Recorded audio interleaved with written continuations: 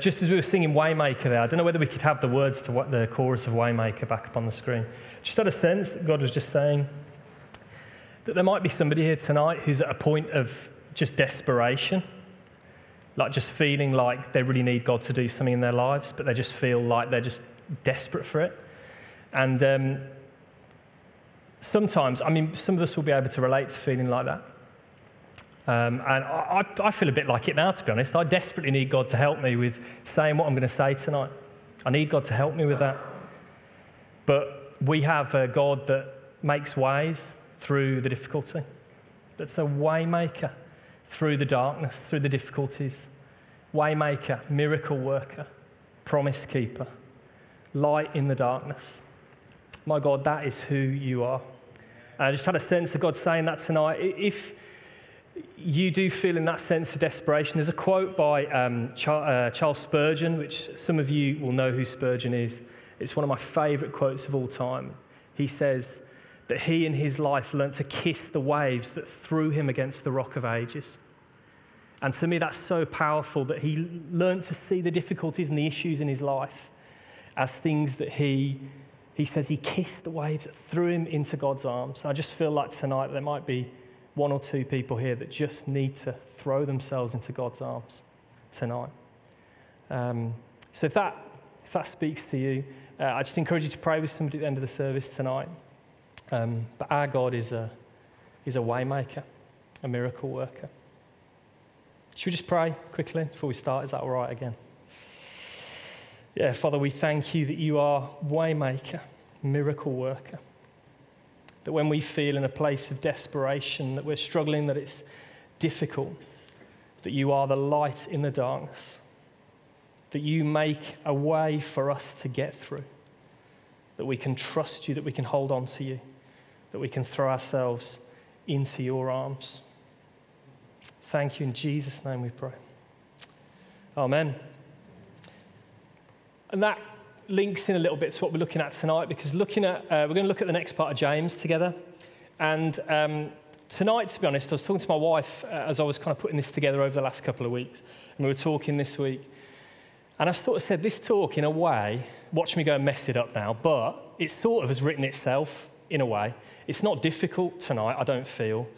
And it's not the type of thing that I don't think, personally, maybe you can prove me wrong, but are going to go away and sit over a coffee table and debate theologically for a long time, or find difficult to pull apart. This is fairly simple and straightforward stuff. It was like Ron Seal, it does what it says on the tin. And James is like that as a book generally. It's very practical. There's a lot of nuggets in there. People talk about it being like the book of Proverbs from the Old Testament, just nuggets of wisdom. And it is like that. And tonight's really similar. I found it really hard to preach through like large bits of James. I do a few verses every time because there's just so much in each little bit that it just feels like a disservice to it to do a big chunk and wash over it all. It feels like that we need to look at each little bit, and that's exactly what we're going to do tonight.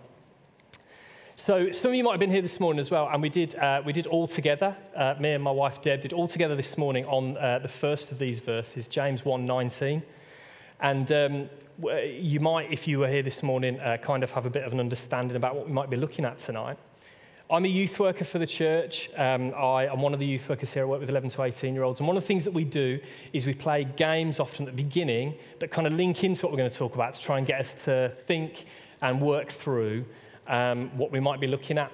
And Richard, who's in charge of all the filming and stuff, asked me if there's any copyright issues tonight in any of my PowerPoints. And I don't think there is, but we are going to play catchphrase, okay? So you might have noticed up on the screen that I called this talk Sticks and Stones. And that might kind of get your mind thinking about a famous catchphrase or something that you might have heard in the past, and we'll talk about that in a sec. But I thought we'd play catchphrase just to get our minds kind of thinking. Tonight's all about the words that we're using and how we use the words that we choose to use and how they come across. So what I want to know is how many of these catchphrases, they're well-known catchphrases, I think, can you guess? So if you're going to make notes tonight, you might want to write them down on a bit of paper. If not, you can note them down on your phone, or you can just keep them in your head. Absolutely fine. See how many. I think there's 6. So I'm going to give you, this is kind of, so Mr. Chips. Did anybody watch Catchphrase? Is it still on telly? Okay, because I used to watch it years ago, and I think the guy that used to present it when I used to watch it was a guy called Roy something. Roy Walker. Okay, that's when I used to watch it. That's probably quite a long time ago. I don't know who presents it now. But Mr. Chips is still involved. Stephen Mulhern. Okay. So Stephen Mulhern does it now. We've still got Mr. Chips, but this is a bit of a knockoff Mr. Chips. I found some stuff online. It's a bit of a knockoff Mr. Chips. All right. So we'll see how it goes. I'm going to give you about 10 seconds on each one, and we'll hope and pray that we don't get into any copyright issues on YouTube. Okay, so this is number one. We're going to go through the answers in a sec. And I'll get you to shout them out and see if you know what they are. Put your money where your mouth is. Okay, so we're going to go through them first, and then we'll do the answers in a sec. But that one is put your money where your mouth is. Right. Don't shout out yet, okay? What's this one? Okay, so we know Paul's got one, but let's keep your scores. Keep your scores to yourselves. Okay. So this one's a little bit more difficult.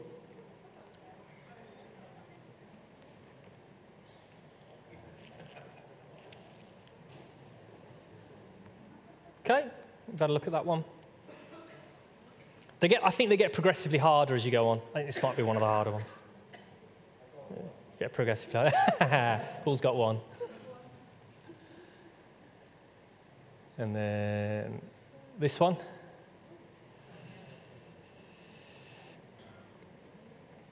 Some of them might be kind of linked in with what we're going to look at tonight. Not to give any more clues. Okay, had a good look at that one. I think we know what it is.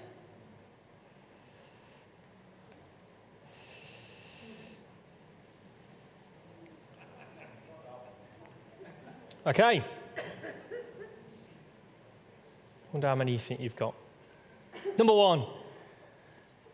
Put your money where your mouth is. Okay, super. Okie dokie. Number two. Anybody think they got what this one was? Surfing the web. Well done. I didn't think I looked massively like a surfboard, but I didn't actually get that one before I looked at the answer. There you go. It is a surfboard, apparently, and he's surfing the web. Anyone know what this one is? Cost an arm and a leg. Well done, if you got that one. I think that one's quite hard. What about this one? It's not out with the old him, isn't it? Chip off the old block. Well done, if you got that. Chip off the old block. What about this one? Fall on deaf ears. Hold on. I think it's the last one. Keep it under your hat. Well done. Well done. Did anybody get all of them? Does anybody think they got all of them right? Oh, okay. All right. I was really worried that either no one was going to put their hand up or everybody was going to put their hand up. More worried that everyone was going to put their hand up. Okay, fantastic. So hopefully that's got your mind kind of running around, in and around what we're going to look at tonight. So I've called the talk Sticks and Stones.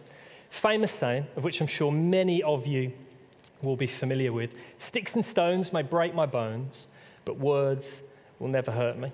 This is a phrase that we know now, we know not to be true, don't we? We know that this isn't true.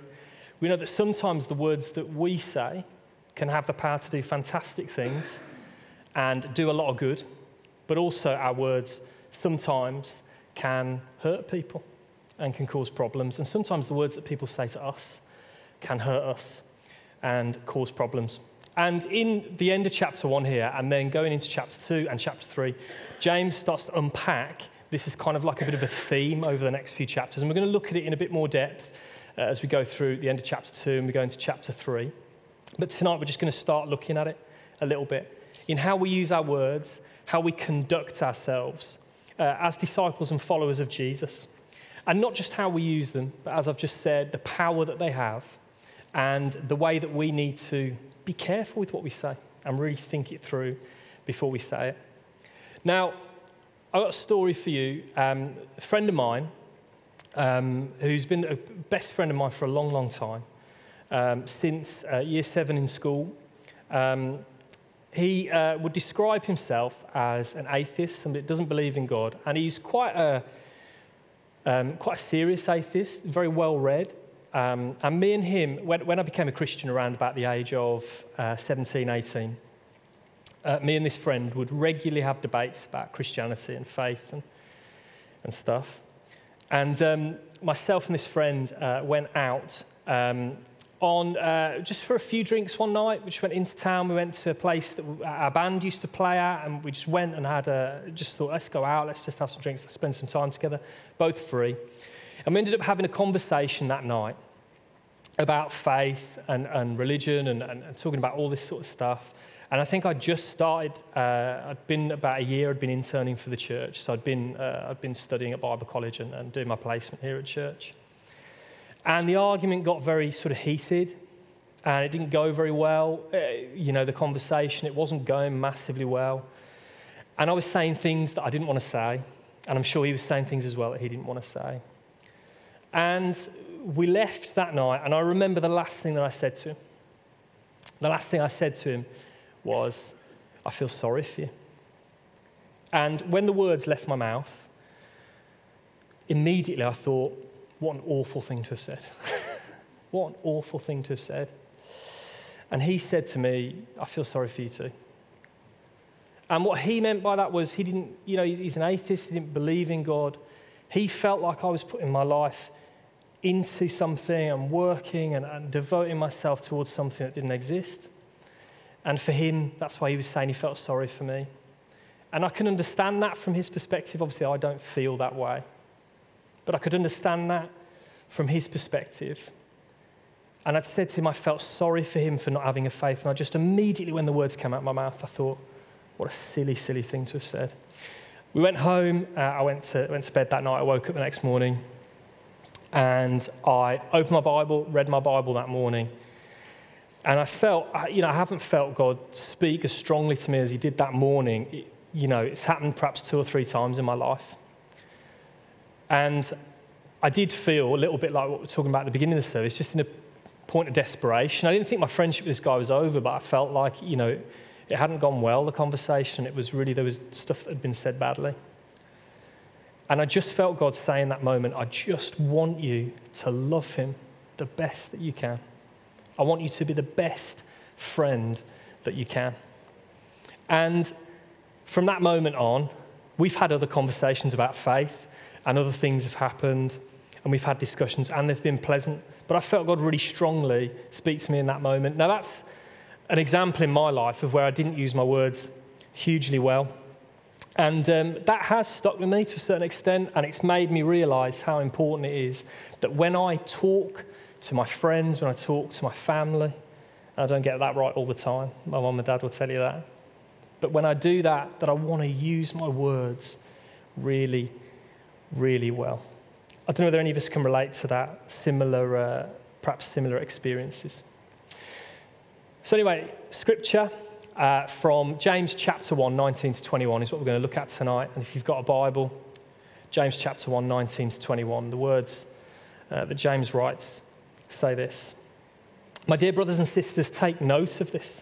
Everyone should be quick to listen, slow to speak, and slow to become angry, because human anger does not produce the righteousness that God desires. Therefore, get rid of all moral filth and the evil that is so prevalent, and humbly accept the word planted in you, which can save you. So slightly differently tonight from what kind of I'm comfortable doing when I preach, is I'm going to just look at each tiny little bit. Like I said about James being really there have been a lot to pull out of it.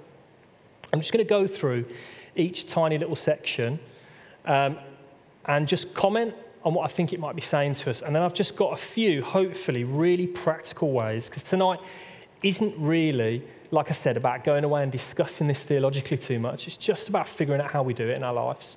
How do we actually physically practice this stuff? How do we really get to grips with doing it? Okay. So firstly, James says, my dear brothers and sisters, take note of this. I was talking to my brother-in-law, Paul, in the house last week, and as I was sort of going through this and sort of working it out, it crossed my mind how often, particularly in the New Testament, is what I was trying to think through, do the words "take note of this" before somebody's about to say something, or "listen" appear? And I couldn't really, I didn't think it was loads, but I didn't know whether it was quite a few or it wasn't quite a few. I don't know whether anybody else would be able to enlighten me after the service or go away and have a look. But how often does it say, "take note of this" or "listen"? And we do a Bible study with some young guys on Monday night. And that's a real privilege, really fantastic to be able to do that. And this week just gone, we did a parable of the sower. And right at the beginning, many of us will be familiar with the parable of the sower. Jesus teaching, stood on a boat in the water, and he's teaching to loads of folks who stood on the shore. And you know what the first thing he says is? The first thing he says is, "Listen." And I felt like, after having that conversation with Paul, and then after thinking about it myself, the first then bit of scripture that I studied with guys afterwards, Jesus says, "Listen." And James says right at the beginning of this, "Take note, listen." What I'm about to say to you is really, really important. We talk a lot about repetition in scripture and that being really, really important. But when it says "take note of this," it's literally like take notes. Like literally you're going to want to remember what I'm about to say next.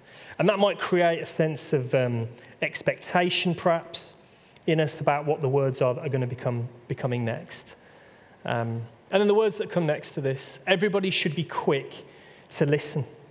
A lack of listening, or being bad at listening, then is going to lead us somewhere unhelpful, is what we have to deduce from this. Either to ourselves not learning, putting ourselves in danger maybe, or others in danger. You know, my son Zion, there really is no tricking children. My son's about 7, and I work with young people as well, and there's no fooling people or trying to pretend.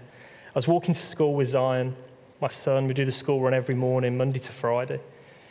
And I often wake up, and I'm the sort of person, I've got a lot on my mind, and I'm thinking stuff over, you know, and I'm kind of mulling stuff over in my head. And we're walking to school, and it's freezing, and we've got the dog now, I'm walking the dog. We've got a lot to think about. And Zion's talking, you know, and he said to me, "Dad, I know you're not listening to me." And you know what? He was right. There really is no tricking children. I was not listening to him. I was far too bothered about the own worries in my mind and the own things I had going on. And I wasn't focused or purposeful with him. I wasn't interested at that moment in building my relationship with him like I should have been. And I was being a bad listener. And I believe God wants us to be good listeners. I believe he wants us to be people that sit down with folks and really, really listen. And I don't know how you guys feel about this, but sometimes I feel that listening can often be something that we see as like a gift that some people have and some people don't possess. It's like, oh, they're a good listener. Do you know what I mean? They're good at that. I'm not. You know, they're a really good listener. And sometimes I think we can then get lazy or miss the fact that actually listening is something, it's a skill. Like it can be developed, it can be improved. We can get better at listening. And we're going to look a little bit later on about ways to actually actively get better at listening. And get ourselves in a place where we listen better. We can become better listeners. And also James uses a little bit later on, he talks about our words and he talks about God's word. And he uses those two things as examples. And he sort of plays around between them and tries to get us to think of those two things. And how actively are we pursuing, seeking, listening to God and his word, his mind, his will for our lives? How well are we waiting and listening? Okay, quick to listen, slow to speak. I was once on a youth weekend away and I heard somebody, nobody here, nobody that has worked at this church, but somebody else, talking to a young person about this verse.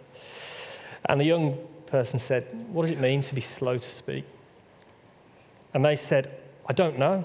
Maybe they just spoke slower in those days." And in a way, at that moment, I was kind of like, oh, I was like, how fantastic that they were just involved in that conversation, just having that conversation, like I'm just talking about this. It doesn't mean speak slower, slower. But what it does mean is think before you speak.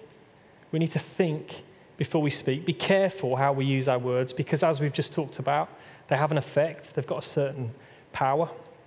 Sticks and stones will break my bones, but words will never hurt me. We know this isn't true. Our words have real potential for good, but also for not so good if we don't use them very well. James says, be slow to speak, because he knows that words in haste, without thinking them through, probably have the potential to cause the most hurt. How much in the heat of the moment do we stop and think about what we're about to say next? I think I'm pretty good at thinking about what I've said, only after I've said it. Like after I've said it. I'm regretting it. I'm thinking over in my mind, why did I say that like that? Why did I say that? And I did that all the time. And I'm the sort of person that worries, and I do think about those types of things. How much would my life be transformed when I think before I say something, instead of only worrying about it afterwards? Slow to speak gives us the opportunity to be fair and more purposeful with our words, rather than hasty and flippant. An opportunity to be gentle rather than harsh. Me and my wife, Deb, who many of you will know, have just taken on the marriage preparation work for our church. We've got the privilege of meeting with a couple at the moment, and it's been absolutely fantastic. We really love doing it. And me and my wife, Deb, have been watching the videos in preparation for the sessions so that we know what's going to come up. And that's been really, really good for us too, to go over that stuff again. We've had a lot of discussions ourselves about the videos and the stuff that's on them. And the last one that we did, or the one before the last one, I can't remember, was all about conflict. And there was a really fantastic thing in it, which we've never used this, but it's just absolutely brilliant, I thought. It's the 10 o'clock rule. And I think this applies not just to married couples, but like to anybody having a discussion. You could fit in a 10 o'clock rule however you wanted. But the idea of this rule is that if you're having a discussion as a wife and a husband, or as friends or whatever, and it goes past a certain time, 10 o'clock they say, any one of the couple can then say, right, 10 o'clock rule, I'm putting that in now, and we've got to lay this down, and we've got to pick it up at a different time. And I'll be honest, firstly, when we watched that and we heard that, I was like, I would hate that so much. Because I'm the type of person, I don't like to leave things unresolved. I don't like it. And then as we watched it more and more, the more I thought, you know what, actually, I need something like that then. If I don't want to do that, then I need to put something like that in. And yeah, the idea is that you lay it down, so you go, okay, we're not going to carry on discussing this now. We're going to discuss it at another time when it's better. Because perhaps we're tired, perhaps this has just gone on too long, and it's to stop yourself saying something that is irretrievable, or you're going to regret saying later. Just to put that in there to try and help you say things with purpose and to be fair, instead of saying things like we just said, flippantly or not very well. Do we give ourselves time and space to think about what we're going to say, instead of saying things when we're tired or we're frustrated that we potentially will later regret? How can we be better in the heat of the moment, thinking before we speak, so as not to hurt the people that we love when we talk? Slow to speak, slow to become angry, because human anger does not produce the righteousness that God desires. It says, yeah, for anger does not produce the righteousness that God desires. No, slow to anger, do not be angry. There is clearly a time and a place for us to be angry. There are things that happen in this world that we should be angry about, that should make us angry, that should make us not feel good. I feel like Paul puts it well. In Ephesians chapter 4, verse 26, Paul says, in your anger, do not sin. And then he says, do not let the sun go down in your anger. phrase many of us would be familiar with. And another translation, which is just put more simply, it says, be angry, but don't sin. There's a time and a place for us to be angry. But there's a time and a place for us not to be angry. And a way that we conduct ourselves when we're angry that isn't okay. And I was talking to somebody this morning in church, and we're just talking about practicing this as Christians and doing this well. I feel personally it's so important at the moment. I see so much anger and frustration in the world, and just the internet, social media, just the anger and the frustration that there is in and around at the moment. And I feel like it's our place to show a different way, to show a better way that isn't flippant and angry, but instead deals in a self-controlled and a purposeful way. N.T. Wright says this regarding to being slow to anger, and I just love this. N.T. Wright's a famous theologian, and he said this way better, definitely than I could. So I just want to read this to you. He says, the point is this, be slow to anger as we are slow to speak. If what we want is God's justice, okay, so we just talked about some of the things in this world that we should be angry about, injustice and people suffering and hate being shown rather than love and people being treated badly. These are the things that should make us angry and upset.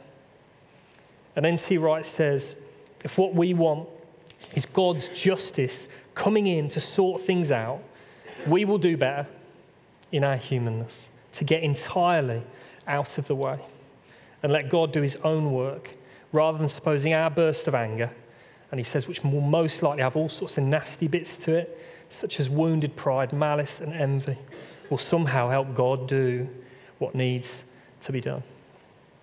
Our anger and our bad-temperedness gets in the way. It doesn't help God do what he needs to do. Our bad-temperedness and our frustration, James says, it just gets in the way. So, 3 things there just to take note on before we just move on to the last little bit. Quick to listen, slow to speak, slow to become angry. These 3 things aren't written in this passage to be in isolation from one another. They're connected, and they're meant to be together, and James means them to be together when he writes them. I genuinely believe that if we work on being better listeners and being slow to speak, that transforms our anger, or goes a really, really long way to transforming our bad-temperedness. If we listen to folks better, if we speak better, I believe that goes a long, long way to sorting out our anger, transforms it. So these things aren't in isolation. We then go on to the last little section of these verses, and then we're just going to go on to 2 or 3 things just to help us kind of practice this stuff out. So the final bit, James says, therefore get rid of all moral filth and evil that is so prevalent and humbly accept the word of God planted in you, which can save you. Therefore, get rid of all moral filth and evil and that's so prevalent. We've just talked about the things that make us angry in the world. There's a lot of bad stuff going on. We're going to talk about that next time as well, because it really hands itself to the next little bit that we're not looking at tonight. But God's word and being planted in it. James talks about accepting God's word planted in you. I was talking to Donald earlier in the week, and this phrase just kept coming round and round and round, that God's word, his love, his grace, and his mercy. If we're planted in God's love, grace, and mercy, I believe that also transforms our bad temper and our anger and the problems that we have with those things. James talks about God's word like a seed, and we talked about the parable of the sower that we were looking at with the lads on Monday. Really similar picture that Jesus paints there of a farmer just scattering seed. Some of it lands in some bad soil and some bad places. Some of it lands on good soil. And James uses that same image here of a seed that's just planted to hopefully flourish and grow and become something fantastic, and to reap a harvest that's like tenfold, 100-fold, 1,000-fold, something like the parable of the sower says. The seed is planted to grow. And I believe that if we plant ourselves, we root ourselves in God's love, his grace, and his mercy, then these things are transformed. And not only transformed, but we then live a life that wants to extend that grace, that mercy, that love to other people. We don't want them to get our bad temper or to be on the end of our bad words. We want them to receive the love and the grace and the mercy that God has for them. And then just on the bit beforehand as well, therefore get rid of all moral filth and evil that is so prevalent. God wants us to live pure lives. He does, and I think that's worth saying. He wants us to live a life of obedience to him in purity. And I actually made a mistake in my last sermon, and I feel like I've got a chance now to write it and to talk to you about it. I made a mistake. I was talking about chapter 4 of James and a little bit of chapter 4 in James. And from my last sermon, I was talking about if we are facing temptation, sometimes it's better to flee temptation. It's better to just get out of the way of it. And I believe that's true. Still believe that's true. And in that, trying to remember a verse from James 4, which I should never do. I should always have it written down in front of me. It's never good for me to ad-lib. In my memory, I said in that moment that we should flee temptation and then we resist Satan in that way. And the verse actually says something completely different to that. And I read it again, and I was like blown away because it fits in so perfectly here as well. And a lot of James is linked and all kind of comes back over itself. But what the verse actually says is that if we stand up to the temptation in our lives, if we stand up to the difficulties and the issues, Satan flees us. That's what it actually says. And if you seek to live an obedient, pure life for God, Satan can't touch you. He can't touch you. So I believe that bit's important as well, to live that life of obedience and purity. God wants us to live purely and accept and live in his word, his grace, his mercy that he plants in us. So just really quickly then, why and how do we put this stuff into practice? I've just got 3 really quick things for us to look at. So firstly, learning to listen, speak well, and be slow to anger. Just some really practical stuff that it might help you to practice and to do. And these are things that I'm going to try out and I'm going to try and work on too. So yeah, whilst there's a place for righteous anger, how do we stop ourselves from speaking too quickly and saying things that we don't mean that are irretrievable? Sounds simple enough, doesn't it? But think before we say something. Why am I about to say this? Why am I about to say this thing that I'm going to say? Am I trying to say this to intentionally cause harm to the person that I'm talking to, or just to some situation or something that's going on? Am I going to regret saying this in the future? Is this going to be something that 6 months, down the line, I'm going to regret having said that? Or just like me, like I talked about earlier, in bed at night tonight, I'm going to regret having said that and I'm going to be thinking it over. Am I going to regret saying this? Is what I'm saying, and Donald alluded to this last week, the Renewal Sunday. If you haven't watched Donald's sermon from last week, really recommend going and watching. I think it's on YouTube, isn't it? It's on YouTube. Donald was just talking about, he talked quite a bit about some of the criticisms that are said about Christians, which I thought was really powerful, and then sort of used it in parallel to how we can make disciples, then talked about how we make disciples as a church. I just thought it was absolutely fantastic. And it really struck me how many of the things that were written there were actually about ways in which we conduct ourselves and we speak and we are in relationship with each other. It just struck me again.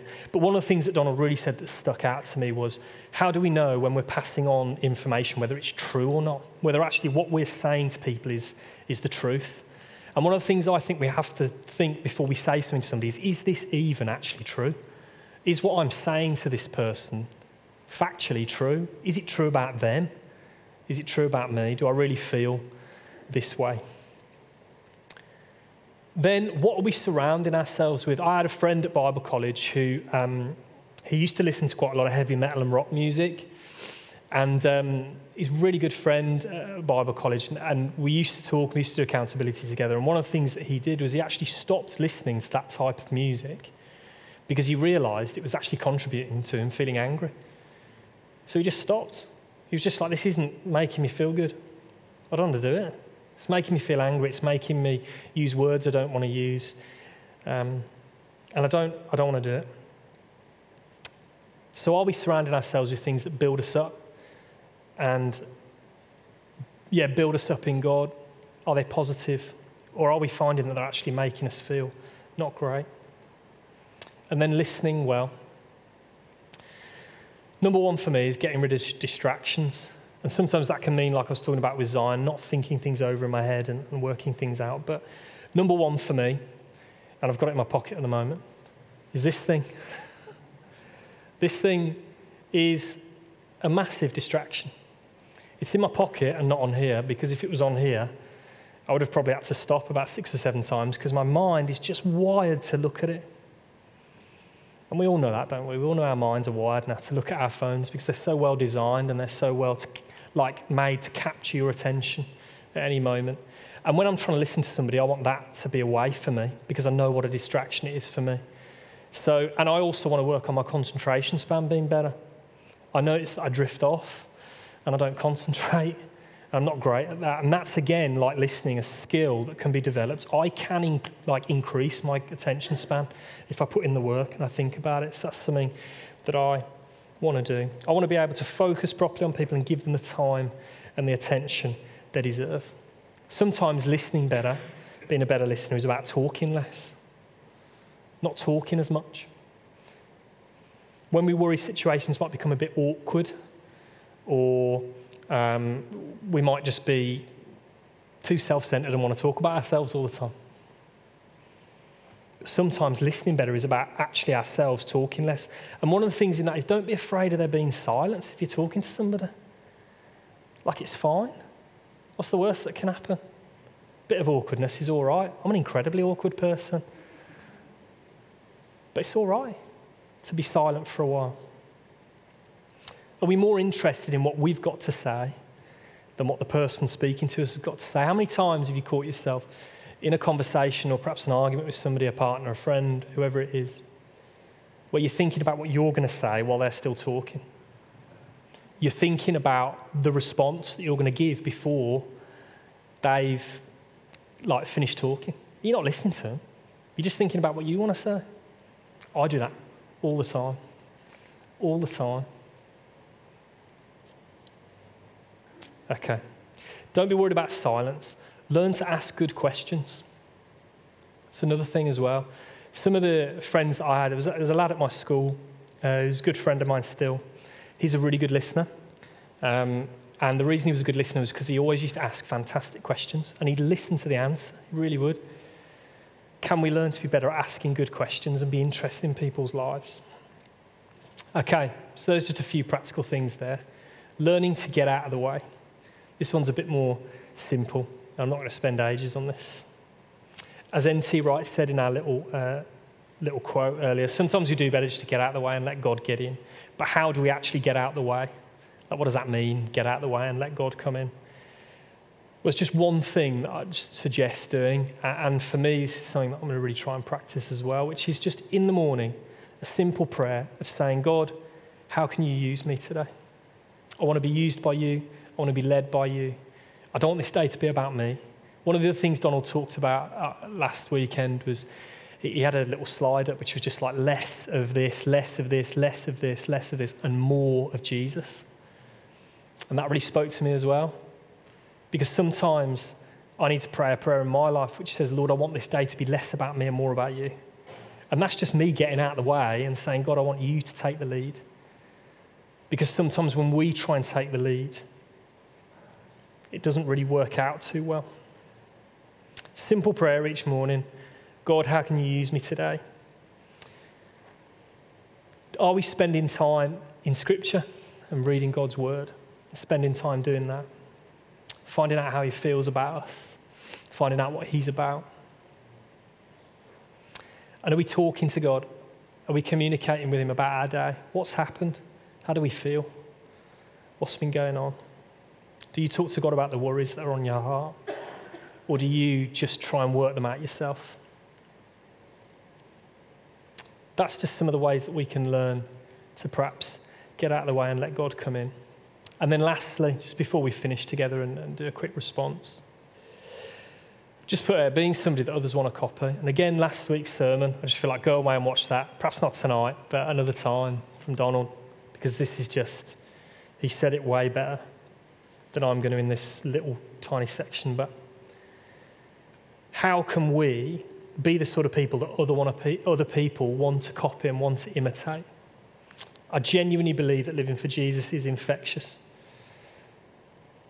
When we live well for Jesus, it's infectious. And I'm going to be fortunate enough, hopefully, God willing, to go to a proper live golf tournament this year. I love playing golf. It's one of my favourite hobbies, playing with my dad a lot. And we're going to be able to go to a tournament called the British Masters, which is at the Belfry, which I'm really looking forward to. And what I'm really looking forward to, I watch a lot of golf on the telly, and what I'm really looking forward to is in the flesh, seeing a professional golfer strike a golf ball. And that might sound terribly sad to most of you. I imagine it does. But there is something, just even watching it on the telly, about the way that they hit the ball, sound it makes, flight of the ball, the way their body looks when they kind of finish.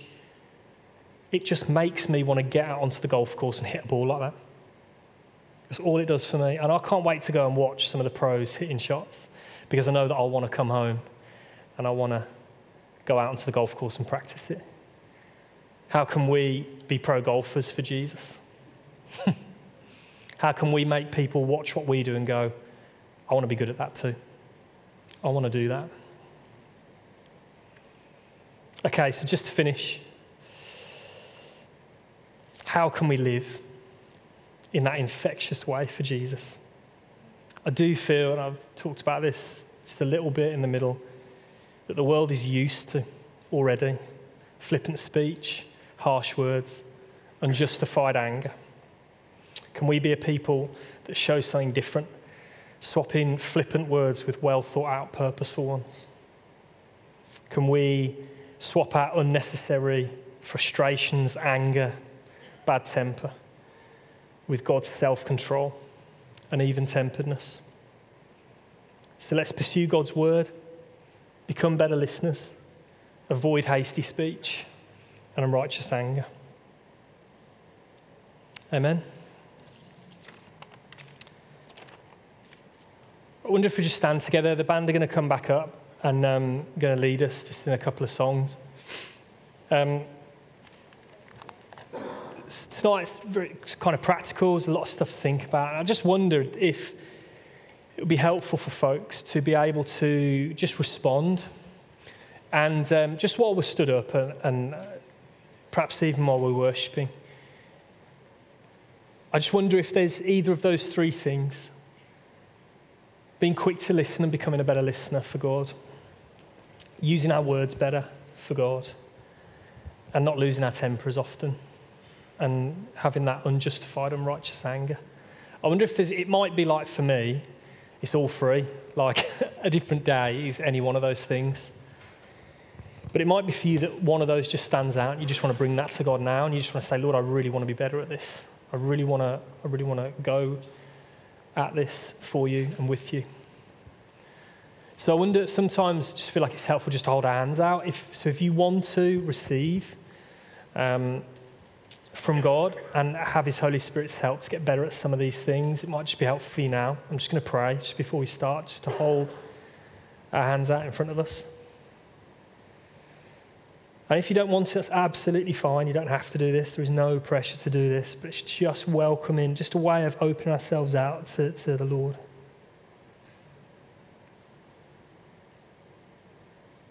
So I want to pray together. Father, thank you for your word.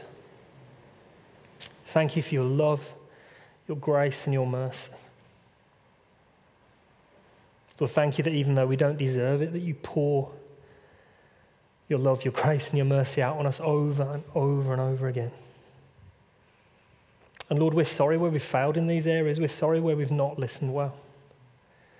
We're sorry where we've spoken too quickly. We're sorry where we've lost our temper.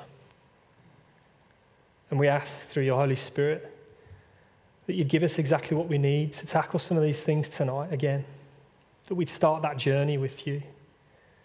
To be those people that live for you in that infectious way that others want to copy. Lord, I pray that people would just see you through us, less of us and more of you, Lord. That people would just see you through us, and that would be so attractive and infectious, Lord, that people would just want to know what you're about.